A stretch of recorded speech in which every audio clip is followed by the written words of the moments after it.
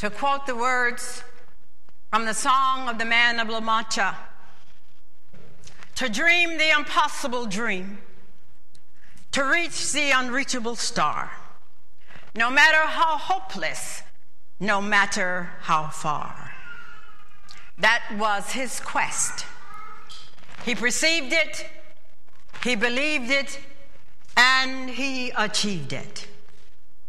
However, in order for Dr. King to achieve it, he had to endure many days and nights of heartaches and pains. But his mantra was always nonviolence. But he endured many days and nights of that which he truly abhorred. He was beaten, he was spat upon, he was stabbed in New York City, stoned in Chicago. His home was bombed many times in Montgomery, Alabama.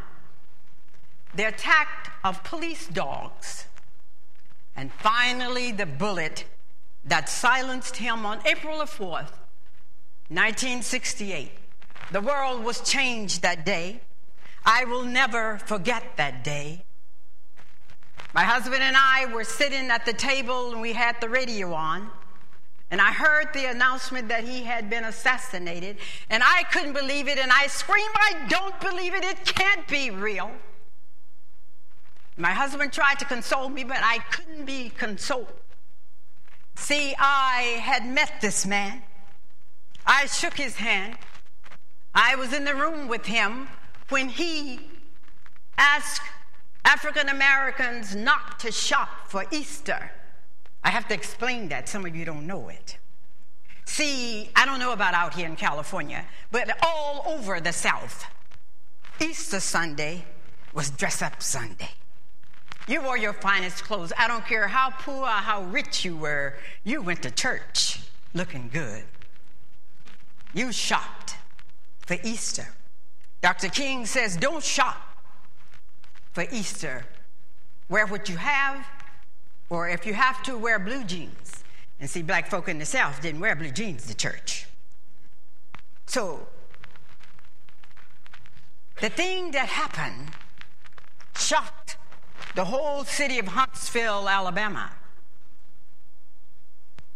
See, the buying power of African Americans had been taken for granted.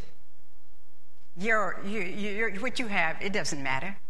You don't buy anything.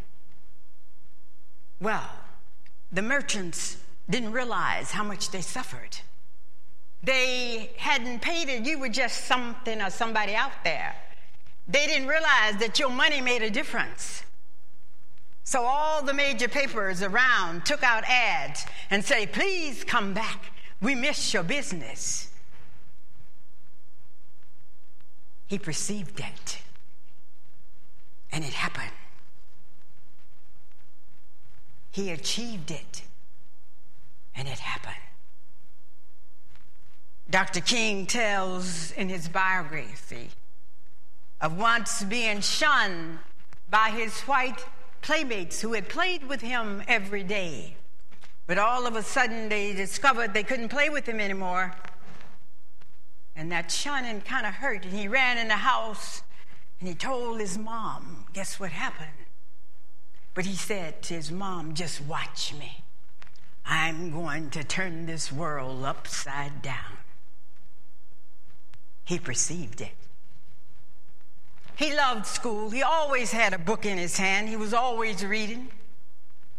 He entered college at the age of 15, and he received his PhD when he was 24.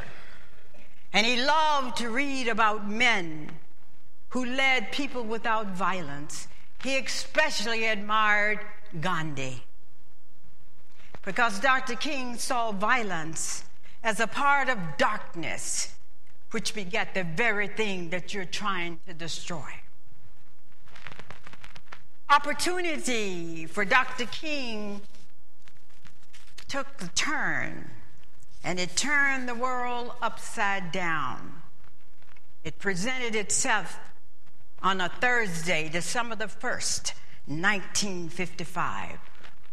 when a middle-aged Negro seamstress named Rosa Parks, and as I said in the first service, I don't know, I get introduced in churches and places when I speak, and people always make a mistake and say, I'd like to introduce Rosa Parks. Sometimes I like to think I am Rosa Parks, because I never shut up. She refused to give up her seat. I will tell you about Rosa Parks later. But the thing that's ironic, she refused to give up her seat that was designated for colors. But see, when the whites had to stand up, the colors had to get up out of the color section and give the whites their seat. When Dr. King made his official announcement of the Montgomery bus boycott, the first words that came out of his mouth was, "Love must be our regulating ideal." We must protest courageously, but yet we must do it with dignity and love, not violence. A light shattered the world's darkness in the form of Dr. King's life. There can be no mistake about the man and the man's message. The light shines in the darkness, but Dr. King refused to let the darkness accept the finality of it. Because he said, darkness has the evilness of racism, injustice, war, and poverty. But we needed the light of good, the light of justice, the light of peace, brotherhood, and sisterhood. He rejected violence because he saw violence as a part of darkness. And he said, darkness cannot drive out darkness. Only light can do that. He called all of us to be the child of the light. In one of his most brilliant utterances, he said, the ultimate weakness of violence is that it is a descending spiral that begets the very thing that it seeks to destroy. Instead of diminishing evil, it multiplies evil. It multiplies fear. We see that all around us in the world today. Through violence, you may murder the liar, but you can never murder the lie. Through violence, you may murder the hater, but you can never murder hate. In fact, violence merely increases hate, adding deeper darkness to the night that is already void of stars. Dr. King often quoted the scripture that you heard read this morning so wonderfully from Estelle. Let justice roll down like waters, and righteousness like an ever flowing stream. Dr. King lived and worked in the mood of hope and expectations. And one of the sermons he liked to preach, he often based it on the concept of Psalms 30, verse 5. I was surprised one year when my daughter wrote me, or we were talking on the phone, I can't remember, and she said, Mom, you know what my favorite scripture in the Bible is? It's Psalms 30, verse 5, that says, weeping may endure through the night, but joy comes in the morning. Maybe some of you would like to remember that scripture. Weeping may endure through the night, but joy comes in the morning. I ask each of you this morning, are you children of the light? Are you bearers of the torch of justice, the torch of freedom, the torch of compassion and joy? Dr. King said in one of his speeches, And I want you to think about that this morning. I can't be what I ought to be until you are what you ought to be. And you can't be what you ought to be until I'm what I ought to be. You ever thought about that? People who love to say, that's them. But in some way or another, that ripple effect finally gets to every one of us. And you can't keep dreaming up things while you are awake and I'm asleep. I wake up and you do too. It affects us all. The very thing that Dr. King abhorred ended his life, but not his dream. The dream lives on. The dream lives in Memphis, Tennessee, and it will continue to live in Memphis, Tennessee. And you say, how? At the motel where he was shot that night, there's a center there that carries the whole story of the civil rights movement from the very beginning until the day he was assassinated. As I walked through that place, I couldn't help but to cry. As I watched my daughter and my niece, who didn't live through that, I watched them with crocodile tears running down their face as they went through and saw all of this. There's the room where Dr. King was staying the night when he was shot out on the balcony. They have not changed the bed. Everything, the sheets and everything is the same. Nothing has changed. It's the same as it was that night. The bathroom window where James Earl Ray shot through, the bathroom is the same. The things that he used to shave, all of those things are still in that bathroom. The car that he got away in is there. The bus that Rosa Parks sat on is there.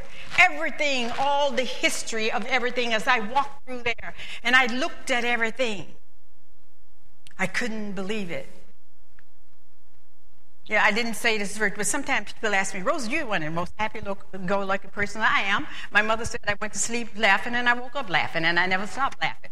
But I'm a happy-go-lucky person. But there are times deep down, things that I experience every day. You don't. Every day I'm reminded that I'm black.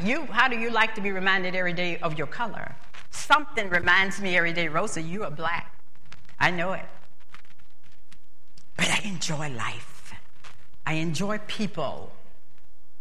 Life is beautiful. It's to be enjoyed. But we go through things. Sometimes we smile, but go on with life.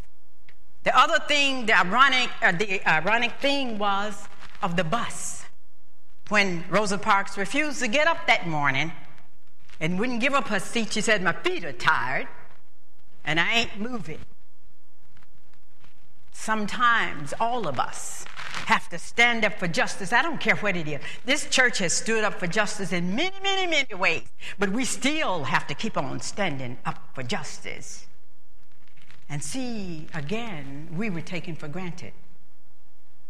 They had to shut down the whole bus. All 44 of the buses had to be put into the bus shed. But guess who were riding the buses? Who was paying the money? It was the blacks. The blacks were the ones. But when the whites got on and they didn't have a seat, they had to give them up. And thank God for Rosa Parks, who had the nerve to say, I ain't moving no more. And one of these days, I'd love to tell you my story where I was almost stabbed because I wouldn't get up. I could tell you a lot of stories. Someday you may want to hear them. What I've endured. But God is good. So the buses, they had to do what they did in Huntsville, Alabama. Please come back. We need you to ride the buses. We need the business. See, many of the people were fired. How dare you take part in this? How dare you walk to work? See, Dr. King had told them to walk, get in cars. How dare you? Who do you think you are? I didn't say that in the first service. But the people fired them because they dared. You work for me. How dare you turn your back on me?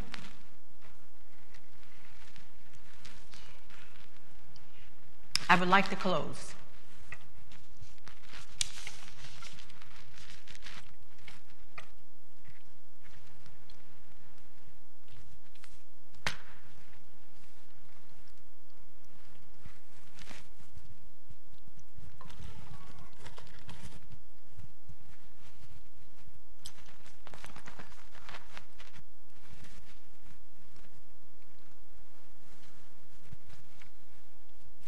a few months.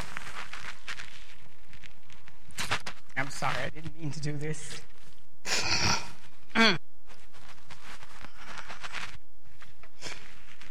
A few months before Dr. King's untimely death in 1968, he told people how he liked to be remembered, and I like to read it.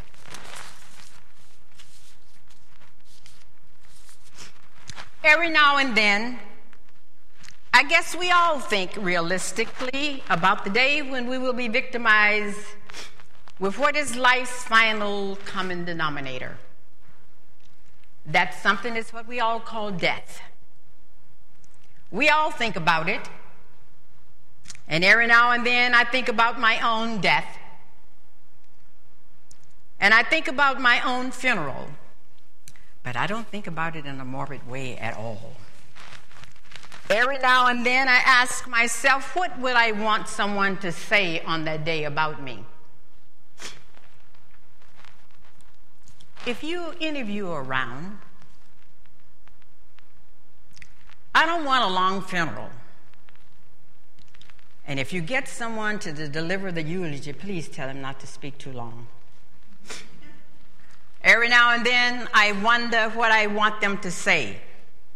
Tell them not to mention that I have a Nobel Peace Prize. That's not important. Tell them not to mention that I have 300 or 400 other awards. That's not important. And please tell them not to mention where I went to college.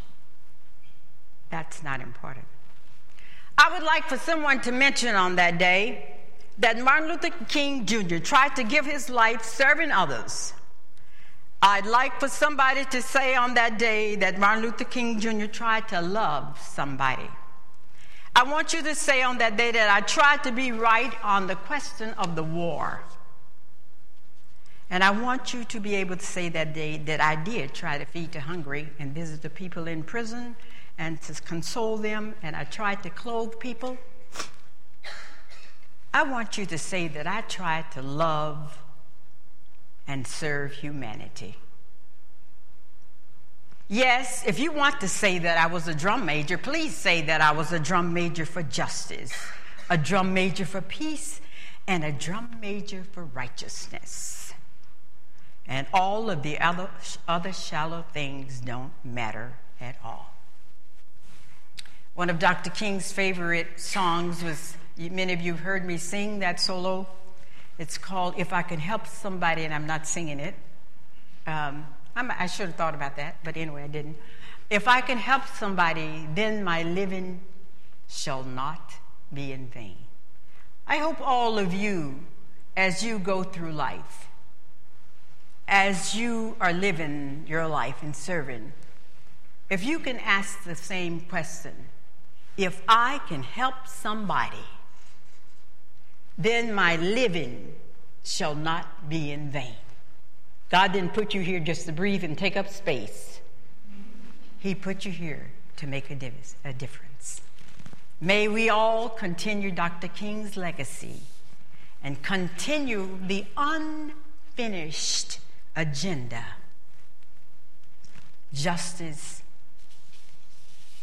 for all, no matter who. Justice.